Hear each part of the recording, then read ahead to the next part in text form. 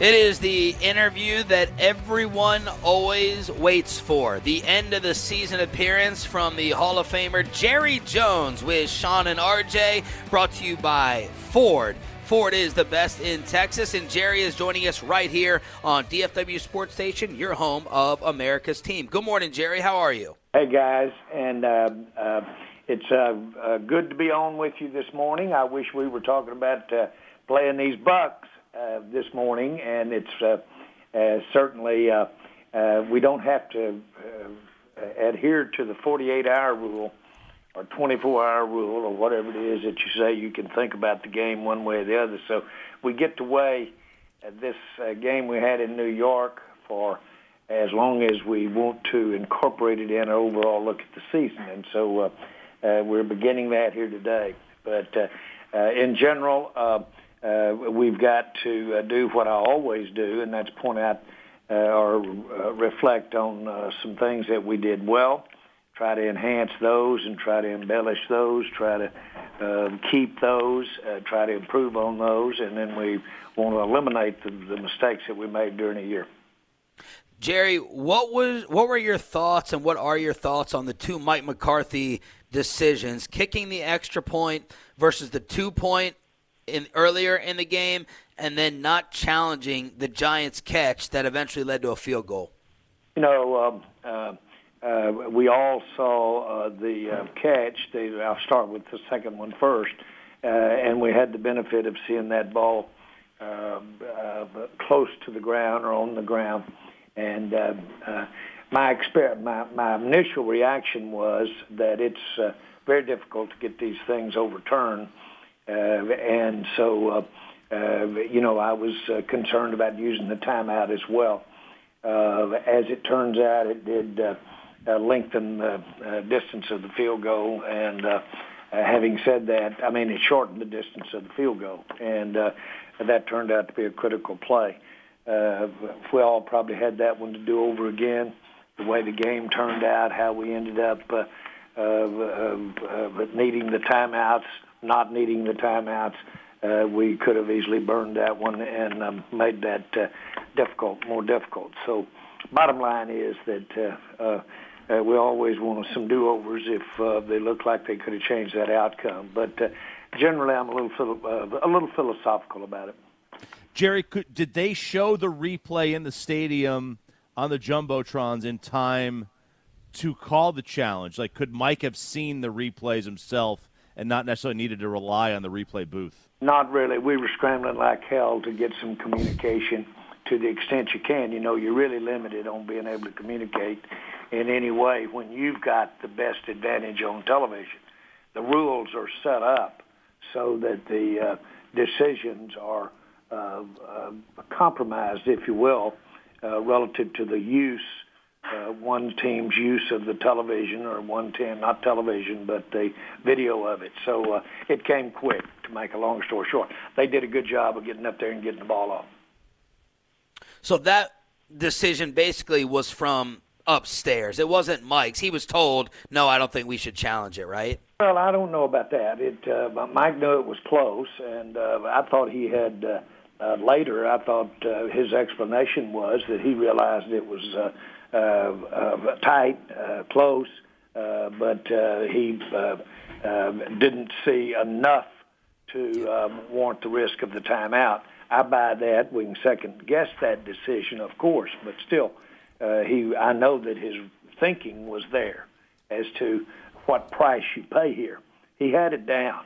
He knew that would back him up, and he also knew and was thinking of the value of the timeout. So, you weigh all of that. If it's a moot question, then you probably don't hear much about it. Jerry Jones here on the You're Fan. asking me. I think maybe you're asking me, do I really dock him for making that call at that particular time? My experience over the years with all coaches that I've ever had an association with, they have ample second guessing of their decisions, game day as well as other types of decisions. And I frankly, it takes a real blind, inexplicable type situation to really get my attention on how that coach makes that decision. Jerry Jones right here on The Fan. And, Jerry, how did you feel about the extra point versus 2-point decision? I'm good. I'm really good with that. I saw they're pretty. We don't do well in the red zone this year, and they're a pretty tough bunch to get short yardage on. So, Jerry, your overall summary of the season. We know about COVID. We know about injuries. What is your overall summary of the good and the bad as you head into the offseason? Well, number one, we fell far short of what I thought our team would accomplish. I totally underestimated the impact of not being with the team early through the spring and through the training camp with the change in coaching, and if you will, especially on the defensive side of the line. If you will, a change in technique, a change in some philosophy there. I underestimated the impact that would have if you didn't have more time with the players. We actually were on the money on the offensive side of the line. We had challenges because we had new players, so to speak, relative to our offensive line, and that was quite a challenge throughout the year. But we didn't underestimate that. We've always known if we came up, if we lost several key players in the offensive line, we were going to be challenged. I don't care what we did with our skill positions. But I really missed it relative to how important that it might be to stay hitched with the same overall philosophy. And that one's on me. I'll take that one. That one should have been, when we sat down, we should have said, look, especially as we're getting on into the COVID situation and saw that we were going to be limited with our time with the team, then putting an emphasis on familiarity, putting an emphasis on things that players have had a lot of experience with. Now, we still, especially on the defensive side of the ball, we brought in several new players that also had an experience in certain, whether it be technique or whether it be defensive philosophy. But we fundamentally have to. The word is discipline. The word is discipline. It's real obvious when you look at defense that gives up big plays. That's directly to the word in the dictionary called discipline of doing your assignments. And that's not criticizing a player. It is criticizing a player. It's not criticizing the coach. It's criticizing the whole deal. In the NFL, you better have discipline, or you're going to get a lot of big plays, and you get enough of those big plays, they're like turnovers. It's 20 yards up plays. They really tear your butt up. Very good explanation and ownership with – we were talking about that earlier, Jerry. You know, how do you blame or not blame an unprecedented COVID offseason? And could that maybe, give Mike Nolan a little bit of a pass, that it was something unpredictable to overcome? With that said, do you expect Mike Nolan to come back? I look at these teams playing today that's going to play this weekend. Now, they managed to figure out how to do it. We didn't. But they managed to figure out how to get to the playoffs. And there will be one of them that manages to win a Super Bowl. Yeah. There are teams that are in the playoffs that have new coaches. All teams had the same limited time in mini camps, put their teams together. Many teams had certainly really serious player availability problems. Most of those aren't in the playoffs. That had the real serious, the teams that, such as we saw play the other night, the Philadelphia's, and those teams had challenges, losing key skills, and as much as anything, those offensive lines wrecked a lot of teams this year. And it's always been a source of concern in pro football when you start losing one or two, and then the consequences of playing with less experienced players are less than what you plan to play for. So having said that, I look, first of all, people got the job done with COVID. We need to wear that crown and put it in the mirror and look at it. We didn't, they did. And so that's very important that we analyze what we didn't do, how we managed to be some of the ones that aren't playing. It's going to be a very hard, not hard. You want to see hard, look around you and look what's happening in America and society and everything. That's hard times. But relative to the challenge of getting better next year, we are going to absolutely take a hard look at it. We are just out of the gate. We haven't even taken almost the first few steps out of the gate with Mike McCarthy and his philosophy and what he can bring to the table. The gates have just jumped open. And so we've got really a great opportunity to take the negatives here. And this sounds foolhardily almost, but we need to take these negatives and we need to burn them in ourselves so that we can very candidly, fresh, figure out ways to not do what we thought we would do. Mike, as well as all of us, thought we had some of the best personnel that we've had since I've been with the Dallas Cowboys this year. Personnel players, some of the very best. Arguably, Mike would tell you some of the best he's ever had. And so we've got some work to do, and we will do it. So that sounds like you haven't made a decision yet on the return of Mike Nolan. Should correct? Not sound like anything other than there's not but one way to face this thing, and that is work, intense work. Forget the people's names that are on the positions. It's just going to take a lot of work, and we've got to really. People are going to be just as resolved as we are. That's what makes this game so great. And there's a lot of ways to make this thing happen.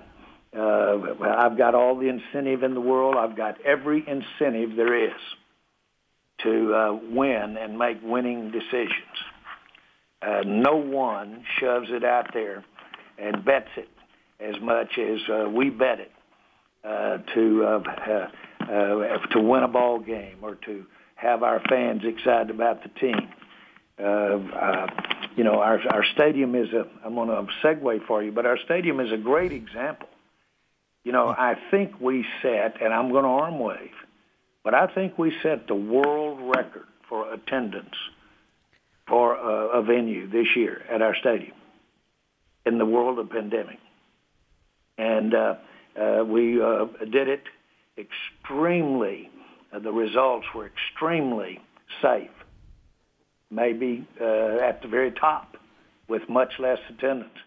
My point is that we have such a great fan base. We have such a great, if you will, football culture in our market.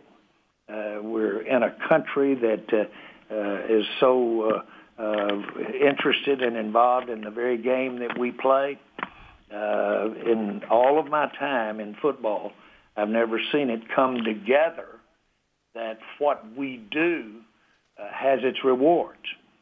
But the fact that we're not getting it done, the fact that we aren't in the playoffs right now, the fact that we don't have a chance to get in that Super Bowl, all of that it just makes me sick because this is the heyday of our game. This is the heyday of the NFL. Makes me sick. Jerry Jones joining us here on 105.3 The Fan. How close were you guys to losing Kellen to Boise State? What was the sell job, if there was one, that you had to do to him to get him to stay here? Well, I think it does speak to, first of all, Kellen to have, at this juncture in his career, to have those kinds of opportunities tells you a lot. But I think what is there is what you don't see relative to job openings or or relative to stats. He's outstanding. He's spent his life in coaching. He grew up around the kitchen table, osmosis, but he's gifted. In our particular case, match made right where you want it made. Mike McCarthy, there was nothing that involved us saying, Mike, when you come in, we want you to consider keeping Kellen. Mike came through the door wanting to see and hoping that Kellen would be able to stay with him. So he was an admirer of Kellen when he came through the door. They worked like a charm together. He will give us everything that a top offensive coordinator to do. Intense work ethic. Intense work ethic. Very important. Very important. And to candidly, with what I saw this year, with what I look at personnel-wise, and I look at having Mike McCarthy as our head coach and Kellen as the coordinator and the other coaches, position coaches, I feel so good about where we are here with our offensive football team and to have a quarterback like Dak Prescott. Jerry Jones here on Sean and RJ on the Buyers Barricades phone line 105.3 The Fan. You talk about Dak. Does he have even more leverage now, Jerry, in these negotiations? I don't know how you could have any more leverage. Dak has absolutely been might be a picture postcard, so to speak, but his evolving into an NFL quarterback has been nothing short of a perfect picture. And he has great ability, in my mind, to win games. He's talented. He certainly has experience. And so he has all the things, as substantiated by what we've offered Dak. You wouldn't be offering Dak what's been offered him in the past had you not thought he was very special. And so, yes. The issue is how do you come together? And that's no stranger to me. I've been doing it all my life. I got here putting things together, and we've got to get it together. Jerry, why is the length of the deal such a big issue? If Dak wants to get back to free agency when the money goes up from TV revenue, or you guys don't want the deal to be as long, why is the length such a holdup with this? The planning, you guys are well aware that we have a certain amount period that can be paid to players every year. It's a very competitive thing, and it has the longer the term, the more flexibility you've got in any number that you have in a contract. The planning ahead, the looking ahead, what you can spend, what you can give on any other free agent, your overall planning. It's like the amount of time you've got left on your car payments or your house payment or anything else. If you've got 3 years left, you've got one thing. If you've got 15 years left, you usually have less payment. Jerry, how concerned are you that he just says, okay, you guys can tag me for one more year, and then I'll just be an unrestricted free agent? Why would I not do that if I was Dak Prescott? Again, guys, let's really don't, because we don't have enough time almost this month to discuss this over the radio. But you just get into the nuances of we've got to fit potential defense in here. We've got to pay defense. We've got to pay additional defense this year, and any dollar that goes there doesn't go toward another player. Jerry, how do you That's view? how simple it is. Sorry, how do you view the potential flat cap impacting the aggressiveness you guys can have with your other offseason needs? Well, let me say this: the less the cap, the bigger impact that will limit us on being able to make contracts. And last year with the COVID, we agreed to a number, but we agreed to take how the cap will be reduced this year, which it is going to be reduced this year. We agreed to take that this year. So we'll reduce the cap as opposed to what it had planned to be. The dollars will be, as you would see it at this juncture, the dollars would be less now than they were this past year. Every team is facing that. Jerry Jones joined us here on 105.3 The Fan. On Sunday night, this was a big issue. The Eagles pulling Jalen Hurts in the middle of the game. I know Ben Roethlisberger didn't start, so the Browns got basically an easier road, if you want to call it that. Does the league have an issue, an integrity issue in these final weeks where, something like that with the Eagles happens and they take issue with it and they potentially But you think about them punish not it? playing Mahomes at Kansas City. Right. That's it. I've been in on discussion of this. I served almost 10 years on the competition committee, and I've been in probably about 99% of the ownership meetings over the last 30 years. And I've had a lot of discussions and seen a lot of discussions on this matter. What if you're sitting there been getting killed by New England all these years, and you have a chance to keep them from going to the playoffs? And you're a direct competitor in almost the same market. You want to help New England win another one? So my point is, what are all of these nuances? Now, just let me say this: we must and should have games that have reasons to compete and win, and that's when we construct plays, go 1 for 2, extra point, kickoffs, all of that. We are keenly aware that the game must be competitive and at all times not only have an exciting play, but have a game that actually has consequences. And you try to get all of those nuances in there. When have we seen that player stop right before the goal line and sit down rather than scoring at the end of the game? Not to give the ball back. We buy into that.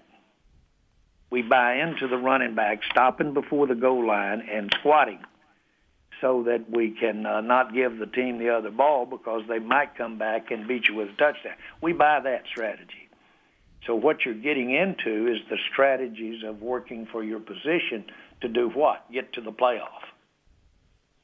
And in this particular case, I assume they wanted to see a few snaps from that tall quarterback they had, and or apparently has had some background in it. But I really don't know the nuances there. Now, I'm sounding like I'm supportive.